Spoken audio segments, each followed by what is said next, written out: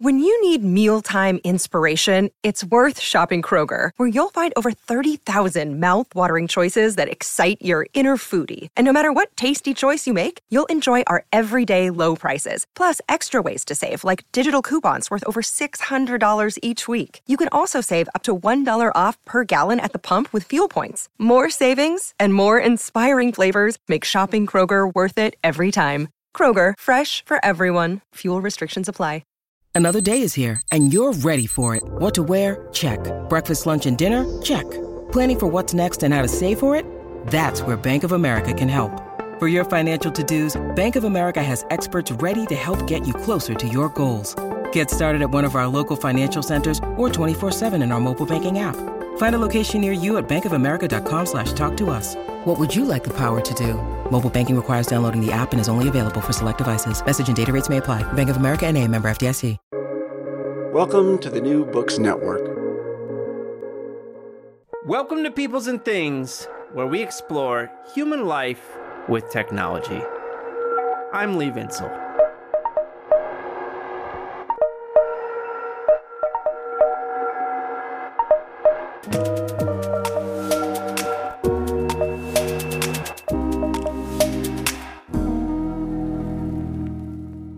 It's a truism in science and technology studies that groups often build politics directly into technologies. Most often, this involves dominant groups designing technologies in ways that favor their own interests and exclude others. In science and technology studies classes, we often use Langdon Winner's famous essay, "Do Artifacts Have Politics?" to introduce students to this idea. Though I am on the team of folks who believe it is a shame that we have this habit, as I'll explain in a moment. Winner's essay, which was first published in 1980, contains a famous example that has been repeated ad infinitum over the years. In it, renowned and infamous city planner Robert Moses decided to build bridges over a Long Island highway so low that buses could not pass them. The idea was that Moses did this to keep poor, especially poor black people, off the beautiful beaches he had designed. We can think of it as Moses' racist bridges. Now, the problem is that there has always been doubts about whether this story about Moses and his bridges was in fact true. Winner took the story from a biography of Moses and appears to have done no work to verify it, which is pretty common of his work during that period, which generally relied on little to no empirical sleuthing or social scientific digging. You can find skepticism about the truthfulness of Winner's example in another essay, "Do Politics Have Artifacts?" by Bernward Georges. And when I taught science and technology studies at Stevens Institute of Technology in Hoboken, New Jersey, I had students from Long Island say things like, "Dude, I have seen buses go down that road with my own eyeballs." And here's why I think it's unfortunate that we continue to teach students about technology and politics using that Winner essay, because I believe that some areas of science and technology studies have continued traditions of empirical weakness. Indeed, that's part of what this podcast is meant to counter. I try to highlight thinkers who do strong and interesting empirical work. But it seems obviously true that inequalities, including racial inequalities, are built right into the infrastructures and technological systems that surround us. Indeed, that has been the subject of previous episodes of this podcast, including the interviews with Daniel Armanios and Destiny Knock. But how do we study, and importantly to my mind, demonstrate how racist, classist, and other ideological visions get built into such systems? In a series of articles, today's guest, Connor Harrison, Associate Professor of Geography and the School of Earth, Ocean, and Environment at the University of South Carolina, has done just that. Using archival sources, geographic information systems techniques, and other methods, Harrison examines how white folks in control of electrical and lighting system in southern U.S. cities built them in ways that favored their own interests and excluded and disfavored those of black people, which had long-term consequences, probably right down to today. Connor and I also talk about how he got into this work and what he's been working on more recently. And it's funny, I was introduced to Connor by geographer Liz Hennessy 10 years ago. I looked it up today. So it was especially fun to finally connect to Connor and talk to him about his good work. I hope you enjoy our conversation. Hey, get excited!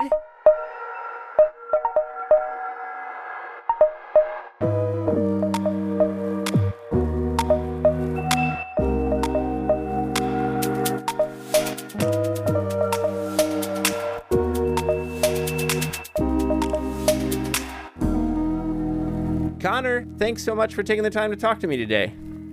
Thanks for having me. Happy to be here. I was thinking we might start our conversation by focusing on your article, Race, Space, and Electric Power, Jim Crow and the 1934 North Carolina Rural Electrification Survey. So tell us a bit about that piece. What does the survey allow us to see about the themes you wanted to get into? So the piece itself, it came out of my dissertation work, which, started from, after doing my master's, which looked at this question of energy poverty or energy vulnerability. I just found that, like a lot of things that started to open up a lot of more questions, including specifically, there was this really uneven pricing in electricity systems across the eastern part of North Carolina compared to the big investor-owned utilities. And so, scratching the surface, as I did kind of in my master's about some of the reasons for that, I wanted to investigate more. And what that then led me to was just kind of opening up the insane world of electric utilities, all of the different varieties, all the different ways that they're regulated or not regulated, and all the kind of questions that come from that. So I just had this question of, okay, so where did this system come from, that we kind of take for granted today in some ways? Times is kind of invisible, but it's getting much more visible, I think, in a lot of people's lives at times.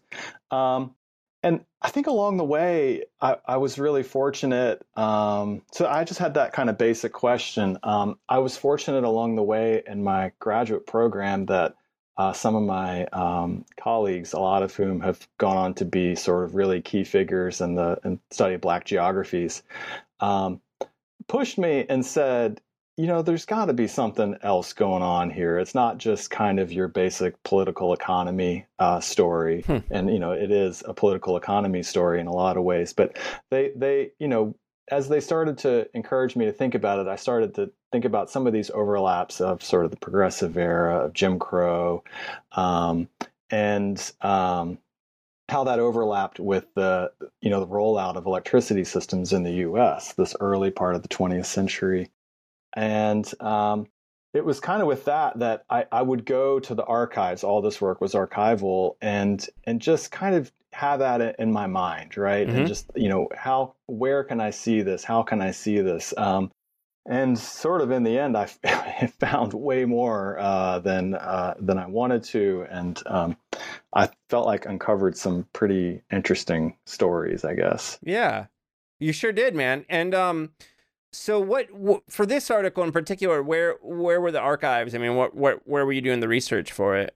Sure. So a lot of this one came from the state of North Carolina archives in Raleigh, North Carolina. They have a big archive. And as I was, they have a big collection on the rural electrification of the state. And, there's tons and tons of documents in there. Yeah. And what I kept finding was references to this survey. And the sort of early stuff I was looking at, they were talking about this survey, and I thought, it'd be really interesting to find the survey or find the results, this book that they published. And so I found the book, and then I was like, it'd be really interesting if I could find, the data that they used on this. Well, I found, thousands and thousands of boxes of the raw material that the surveyors, I found all the instructions that they gave to the surveyors. I found all this correspondence about it. And it was sort of in digging in there that, I found this kind of how this survey was done. And I mean, I can go into that if you want. Yeah. Well, go for it. People. Okay. Yeah. So the survey itself, what it was meant to do, it was put together by a guy named David Weaver, who was a professor at North Carolina State University and was over their extension service, their agricultural extension service. And he kind of headed up North Carolina's rural electrification, which actually predates the federal program by about a year. Weaver went on to work for the federal program. And so this, I think, was a little bit of a test case for how they could decide where they were going to roll out electricity lines in the state. So what the survey was meant to do is it went basically house to house along rural roads and surveyed, households and collected just, I think I looked earlier, it was 26 different data points. They surveyed over 25,000 households across the state. So it's a really massive undertaking. And part of it was kind of a back to work program during the Depression to find employment for some of these surveyors. But what they ended up looking at is collecting all this data about the houses themselves, how big it was, if they had farm animals, how many farm animals, how much acreage they had devoted to different crops and so on. And then they asked questions like, if you had electricity, would you use an iron or would you use a refrigerator or would you use these different things? And then, so they took all this information and, in the instructions, you can see how they would then assign, okay, this person says that they're going to use an iron, so that's worth 1 kilowatt hour a month. And they kind of add it all up and then assign a certain amount of electricity use to that home. Well, the other thing that they collected was the type of, I guess, the housing tenure. So if it was owned or rented, as well as the race of the occupant. They also gave a grade, like an A, B, C, D grade to the condition of the house, as well as to the quality of the interview. And this was kind of like, is this the house look nice, or was the person seem forthright or truthful? And what was sort of the big finding, I think, for this paper was that they had collected all this information and said, X house is going to use 100 kilowatt hours a month or whatever. And then they used the fact if the house was rented or owned, and they had this kind of matrix and then they used the race of the householder. And then using that, they created this matrix. And based on the grade, they would then assign this number that they called the correction factor. And basically what the correction factor says is that if you were white and a homeowner, and they thought the condition of your house was good and the quality of the interview was good, they would multiply that number that they calculated by 1, so it would stay the same. If you were a black tenant farmer, even if they thought that the condition of the house was great and the quality of the interview was good, they would then multiply that electricity usage by 0.8. So, all things being equal, just for the fact of kind of, the race of the occupant of the house, they were systematically lowering the amount of electricity that these houses would consume in their calculations. Why does this matter then? Is that they looked and they had along each of these lines, and then a lot of the lines, and this is in the eastern part of North Carolina, Edgecombe County, which is where Rocky Mount is located. Along these lines that had a large number of African Americans, they were sort of systematically lowered in the ranking of how much electricity they were consumed. And therefore, quite likely, when they went to build the lines, those places were going to receive lower priority for receiving electrification. Right. It's pretty amazing, man. I mean, and so you see, is it just like, do you see reflections on race in these records you were looking on? It's not just a box to check, right? That's right. Yeah. Very much so. They spoke pretty extensively about it. One of the other things that I drew on was this interesting research that was done by a sociologist at at University of North Carolina back in the late 1920s, early 1930s, named Wiley Sanders, and this was in a different archive. But he asked all these different government agents, government representatives, extension agents, all sorts of different sort of elected officials about their opinions on race. And these are the people that were creating these surveys, that were administering these surveys, and the sort of views that they had, when they were allowed to anonymously give them, were really just abhorrent. Yeah. So it's, the likelihood that you would even be able to get an A, right, as your grade was really low, just based on the people who were out there kind of surveying you. Yeah. So you're a geographer, and I'm embarrassed to say that you might be the first geographer I've had on the show so far. So, but can you tell us a bit about how this piece fits into kind of like larger conversations going on in geography for people who don't know that field very well? Sure. Yeah. So, there's, geography, I think is, you can think about it in terms of kind of physical geography, which is very much, things like environmental science, how water, moves through the environment. You don't think a lot about people. There's GI science, which is using GIS mapping to kind of, actually physically map things. And I actually use a little bit of GIS in this paper, just sort of. So there's historical GIS, which takes older documents and digitizes them and brings them up to, not necessarily up to date, but allows you to visualize things that happened in the past. And then there's this whole other world of kind of human geography, which can be broken into any variety of subsets, like, economic geography, cultural, on and on. I'm sort of somewhere between an economic, cultural geographer, I would say. Mm-hmm. And I think where I sort of fit most is in what's kind of known as energy geography.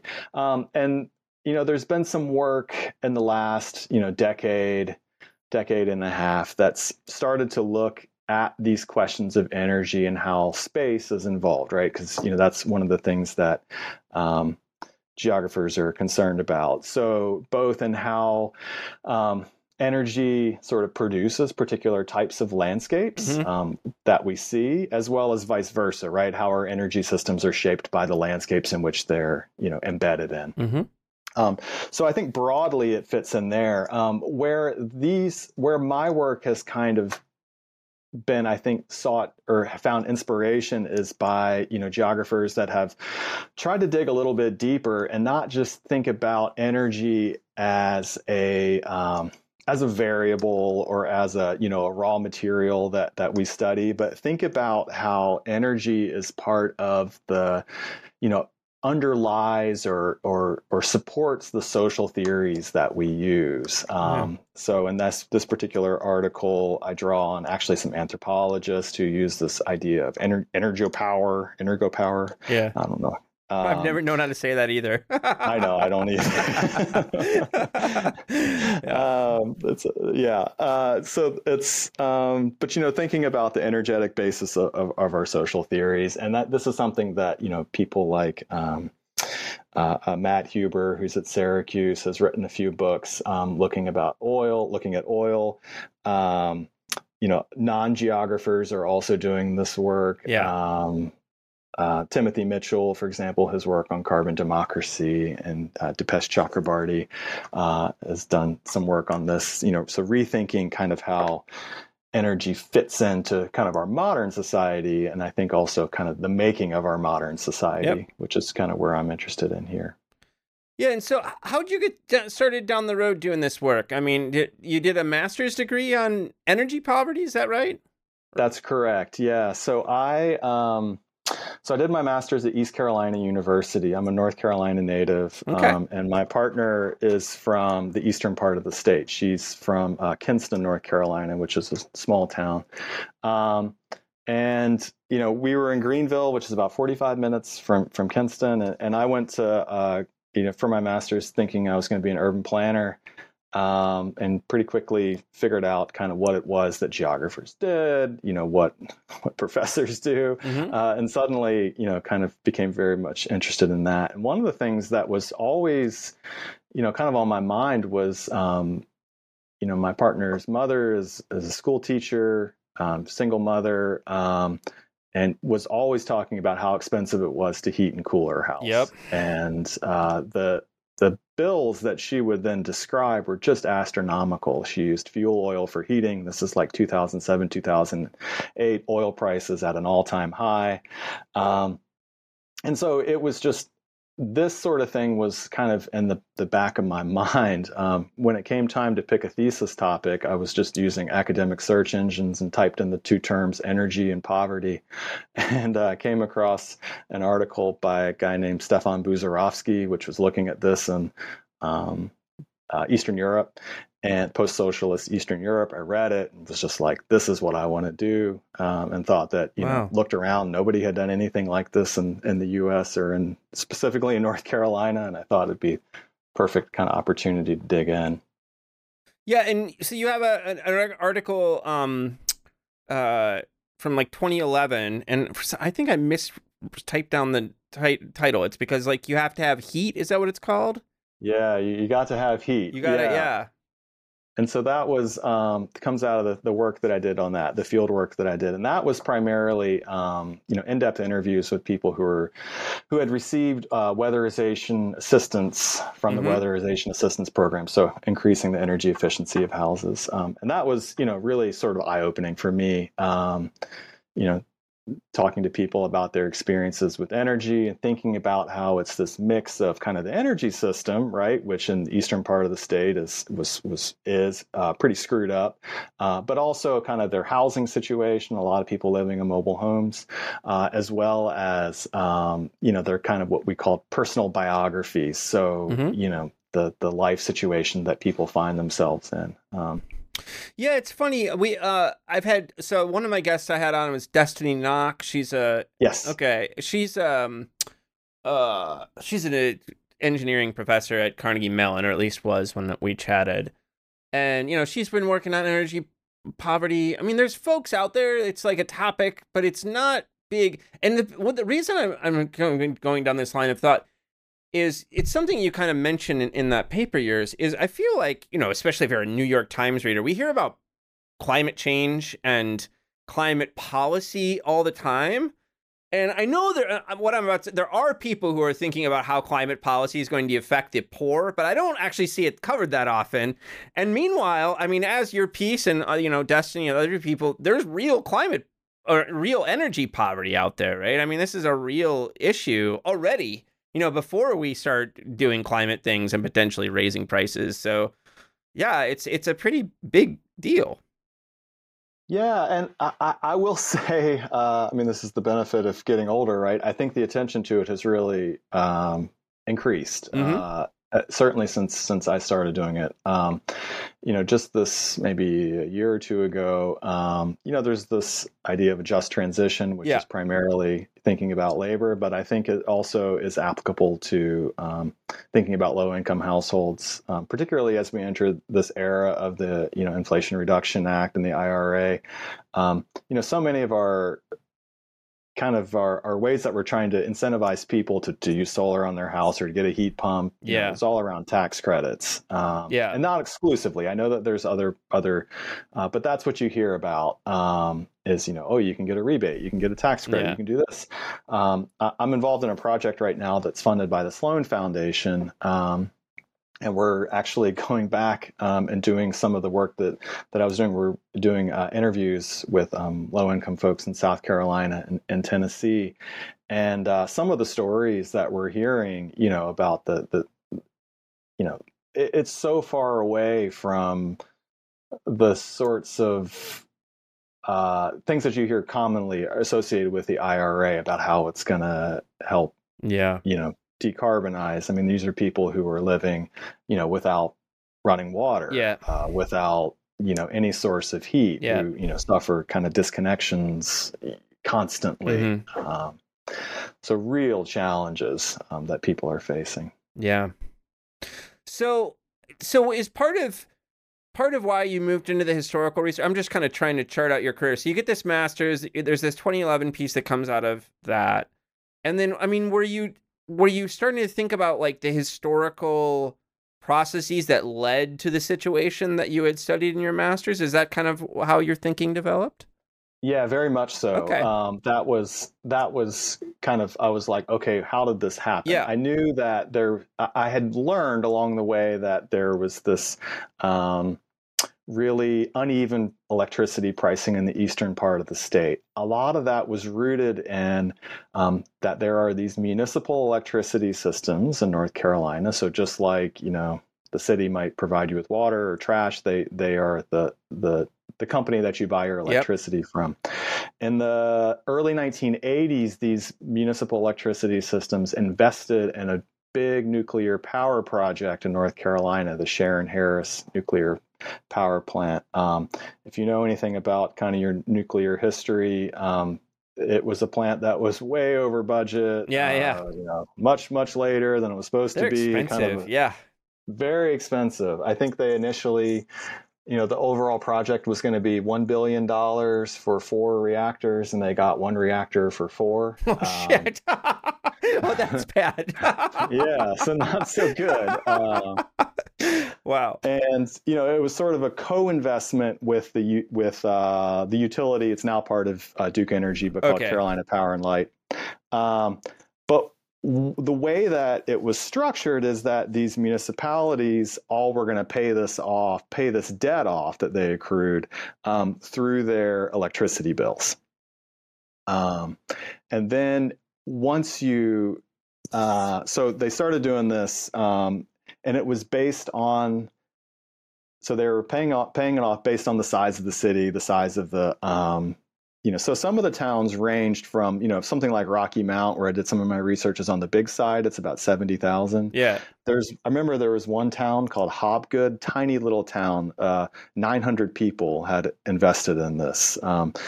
So they all had a certain amount of debt that they had to pay off. And then that was just basically spread out along their electricity consumers. And what's sort of notable is that some of these cities actually had significant declines in their population. For example, Kinston, where my partner's from, started with a population of about 30,000 when they made the investment.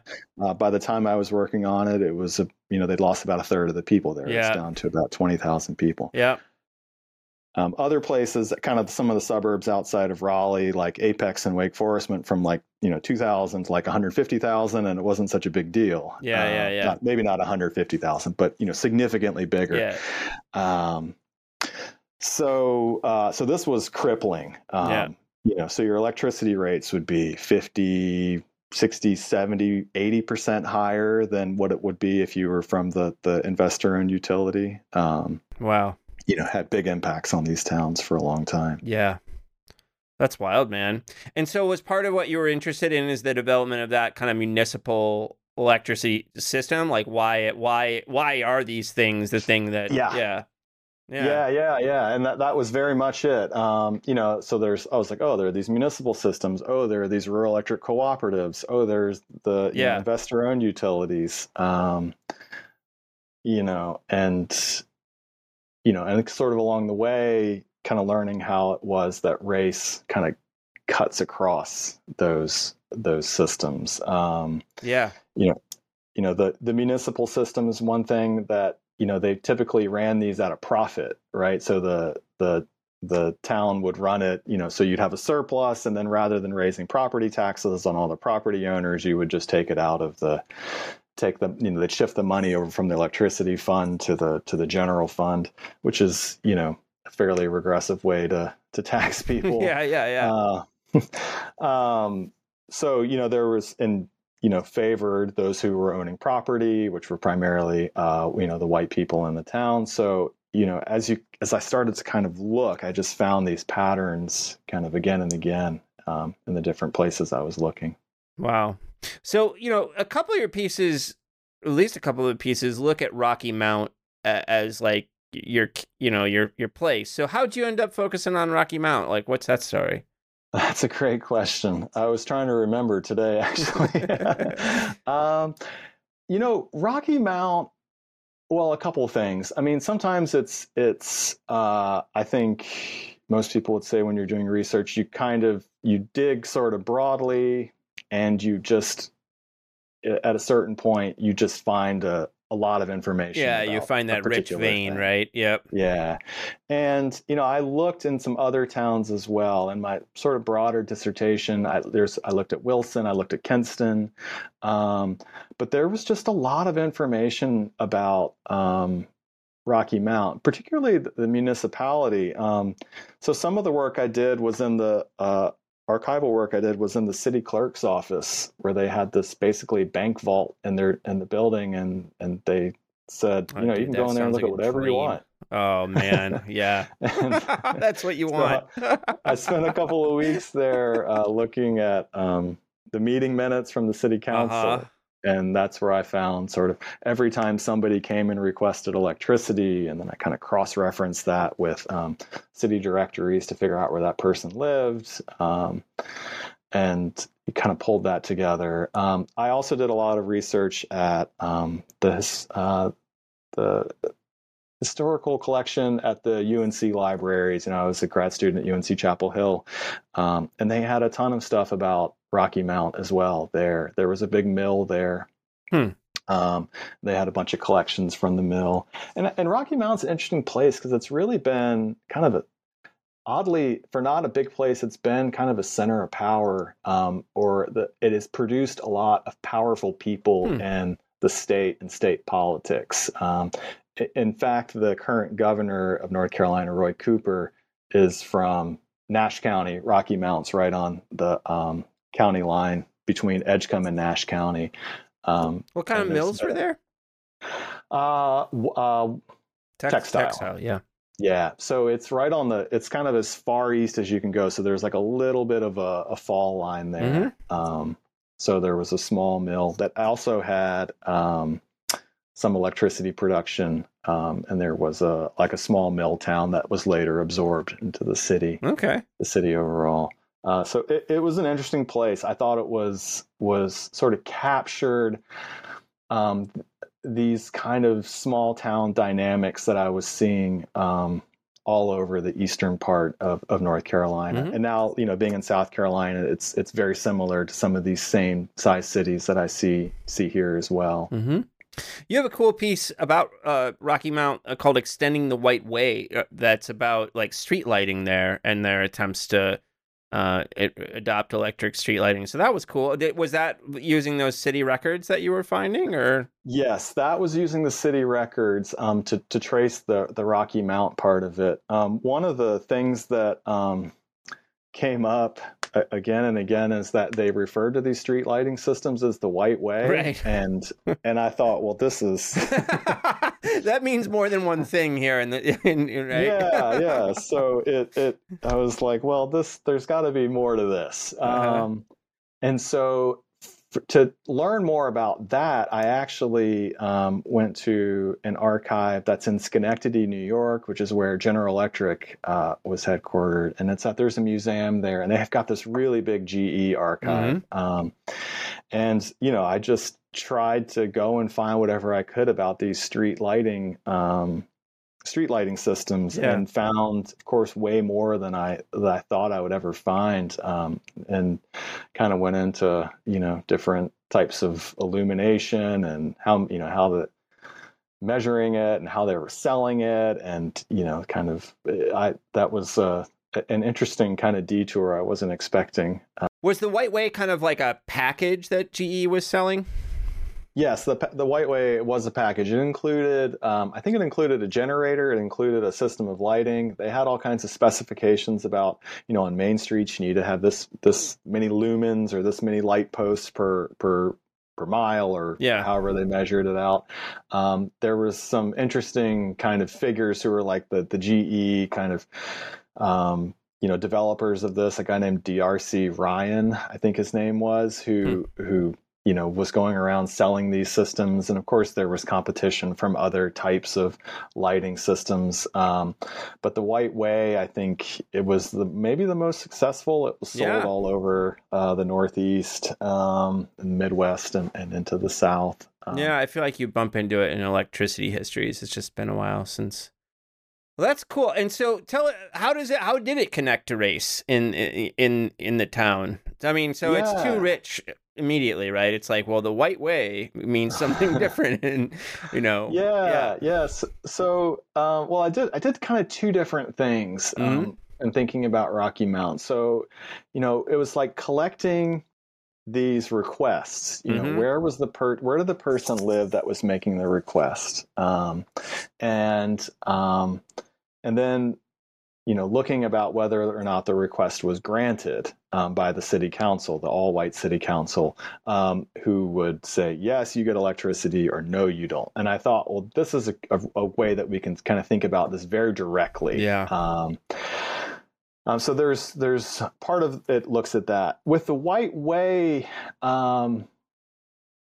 it's thinking about how electricity was used at that time, right?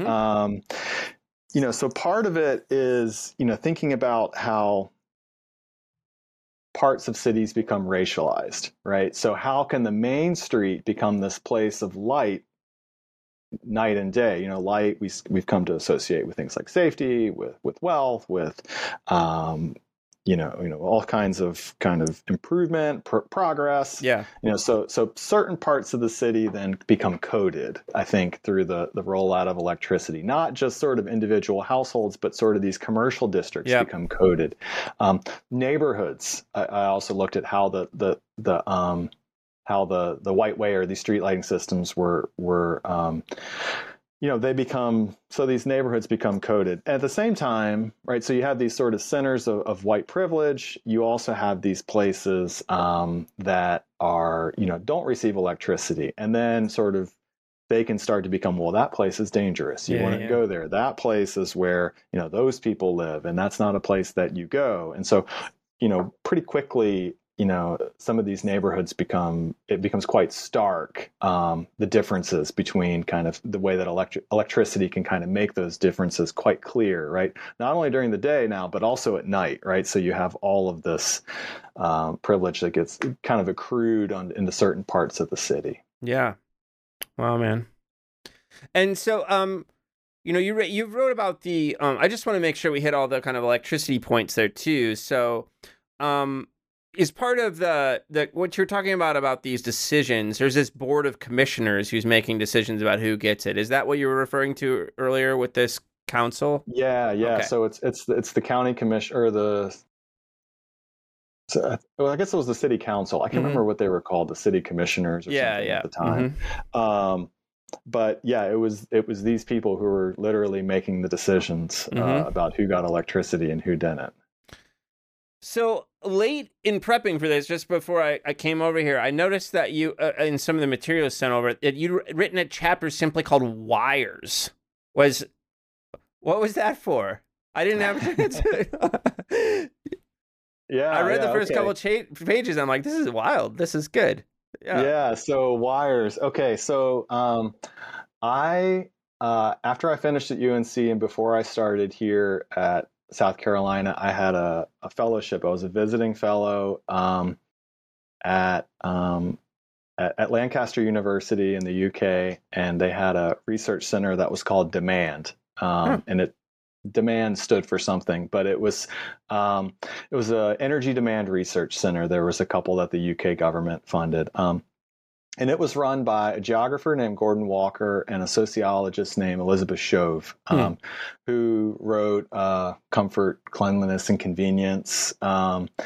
And so they were interested in energy demand. And so I came over and spent, maybe 8 weeks there, something like that. And I was presenting some of my work. And I distinctly remember Elizabeth, who was the editor of the book chapter, saying, this is all great, but the thing that I keep wondering is, where are the wires in this article? And I was like, I don't know. That's a really good question. So I was like, okay, yeah, where are the wires? Yeah. And so I spent some more kind of archival work, again, at the GE archives up in Schenectady. I went back and looked at the history of both kind of the development of transmission wires, so all the kind of insulation, as well as household wiring. And, household wiring kind of has this like anticipatory effect. So, I mean, I always think of it as like, no matter how big your refrigerator is, you're always going to fill it up with stuff. And, a lot of stuff's going to go bad. Yeah. Right. And in some ways, I think that what GE and other, electric appliance manufacturers, electricity companies did is they got into the building codes in a lot of houses and they started to say, okay, your wires need to be big. They need to have a lot of capacity. You need to have this many outlets on your wall. You need to have this type of switch, light switch on there. The type of switch that we use, the kind of on-off, is known as the convenience switch. And, it was sold by, you could just use your elbow to do it. Right. Right. The housewife's hands are full, so she can just use her elbow to turn it off and on. But I think the idea was you put outlets, you wire these houses up, you put them everywhere, and pretty soon everyone's going to be using all of them. You don't want to run into a situation where they can't plug something into their house. No. And then we also at the same time need to have the big capacity transmission wires to move electricity really long distances from hydro or wherever. And we're talking about transmission still, right, of moving renewables and so on. But that was kind of my detour into wires. It's a fun piece, man. It's cool. Yeah, it was really interesting to work on. And the collection, it's in this edited book. That's quite an interesting collection, I think. Oh, what's it called? Or what's the? I didn't have a chance to cross-reference you. It is called. You're going to have to edit this. Let me go look at my bookshelf real quick. No, it's okay. Don't worry about it. I think it's called Infrastructures in Practice. Okay. It's edited by Elizabeth Shove and Frank Trentman, who's a historian in the UK someplace. One of the reasons I liked it when I was I was a research assistant to this historian of technology and business named Richard John, between undergrad and grad school, and I did research for him in Chicago in the kind of Chicago City Council papers for his book that became Network Nation, which is about telegraph and telephone systems. Oh, interesting. And so I was looking through all the city council stuff from the late 19th and early 20th century, and as these systems are coming online, telephone and electricity systems, and wires were a big deal for the city council because there was no standard approach to how you deal with this. There's no kind of like right of way, like all the, there's no the poles. They didn't know how to think about it yet. And there was also just systems that there was this, I remember this one pharmacist built his own telephone system that just ran from his office, his store, to his house, which was like a couple blocks away, just so he and his wife could call back and forth in the middle of the day, right? But this is just like, that doesn't happen anymore. I mean, we don't do that, but that was not happening very often. Even then, it wasn't like people were building. The city council just did not know how to think about these things. It's amazing. I mean, I always remember back as I was reading about wires, if you look at the, I think, early sort of Edison systems, he lit, I think it was one of the Vanderbilt's house. And it was this big party, but Edison had a crew of like 30 people who were running around putting out all fires, like literal fires the whole time. Because the wires weren't insulated. They were just bare copper wires running around. So they don't come out fully formed, right? These ideas. No. Yeah, I mean, that's the other joke I like to make with my students is like, we have fuses, but they didn't have fuses initially. That was like something they figured out. And they could have, learning how to use an electricity system so you don't overload it could have been something we were trained of as children, right? But We decided to automate that. Like, it's better not to have to think about that. Fuses are way better than having to think about what's happening with the load all the time, right? Yeah, for sure. Like, why does this keep turning off? Yeah. So your work has shifted over time, and you kind of have a lot of different things going on. So, what are you up to these days, and kind of like where are you at with things? So I think I have shifted a lot. Just I think as sort of interests and opportunities have taken me in different directions. But I think the common theme has primarily been questions of energy, and then I think its relationship to questions of inequality. I think has been sort of the driving way. The big project that I'm maybe I'll say 2/3 of the way finished with right now is a project that's looking at how the finance sector is interacting with the energy transition, maybe driving the energy transition, or at least shaping it. And the way that I came to this was, I don't know, it's probably 5 or 6 years ago. I'd been teaching energy classes for a while. Felt like I knew everything, but I've had been doing all this research, historical research on the electricity sector, and then I kind of had to become honest with myself and realize that I didn't totally understand how it worked, particularly this mix of sort of regulated and deregulated systems that we have. All the different markets, all the acronyms, all the sort of thousands of things that are out there. Yeah. So I just kind of set in mind that I was going to try to actually figure it out.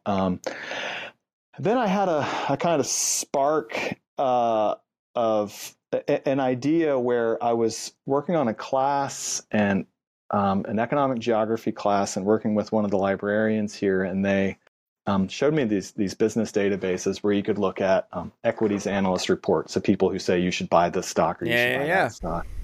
And I was looking at one for NextEra Energy, Florida-based company that owns Florida Power and Light, is also the world's largest owner of renewable energy.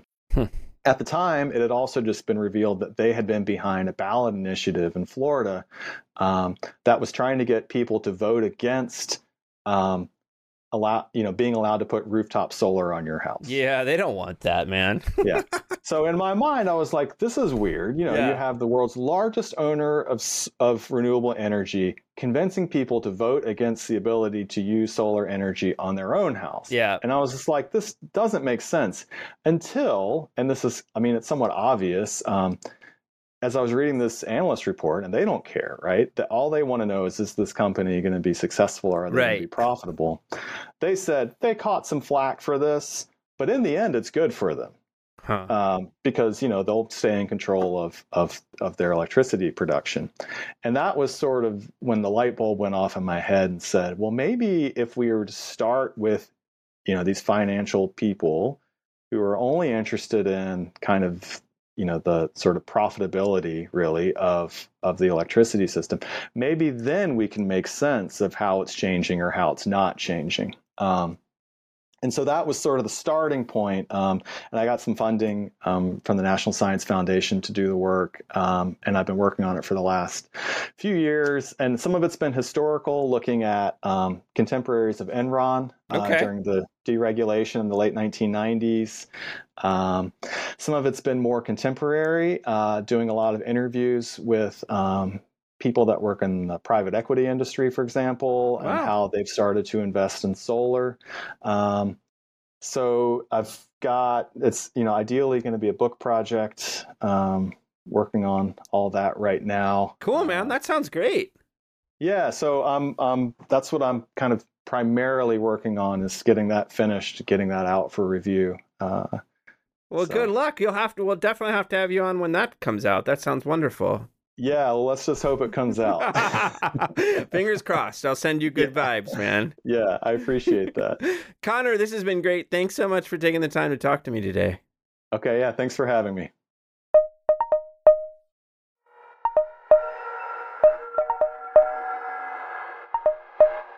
I hope you enjoyed this episode of our podcast. You can reach us with questions, comments, and suggestions at leevinsel@gmail.com, or by following me on Twitter at STS people_news or on YouTube at People's Things. Our podcast is distributed by the New Books Network, the leading platform for academic podcasts, so that you can find us wherever you get your podcasts. People's and Things, like most things in this world, depends on the work of many people. I want to thank my brother Jake Vinsel for writing the music for the show. I want to thank my buddy Juliana Castro for designing the logos for the podcast. You can check out her work at julianacastro.co. Joe Fort is the producer for the podcast, and Mandy Lamb is the production assistant. This podcast and other People's and Things programming are produced in affiliation with Virginia Tech Publishing and supported by the Center for Humanities and the University Libraries at Virginia Tech. For information about other podcasts from Virginia Tech Publishing, visit publishing.vt.edu. For the entire People's and Things team, I am Lee Vinsel. And most importantly, I want to thank you for listening. Thanks.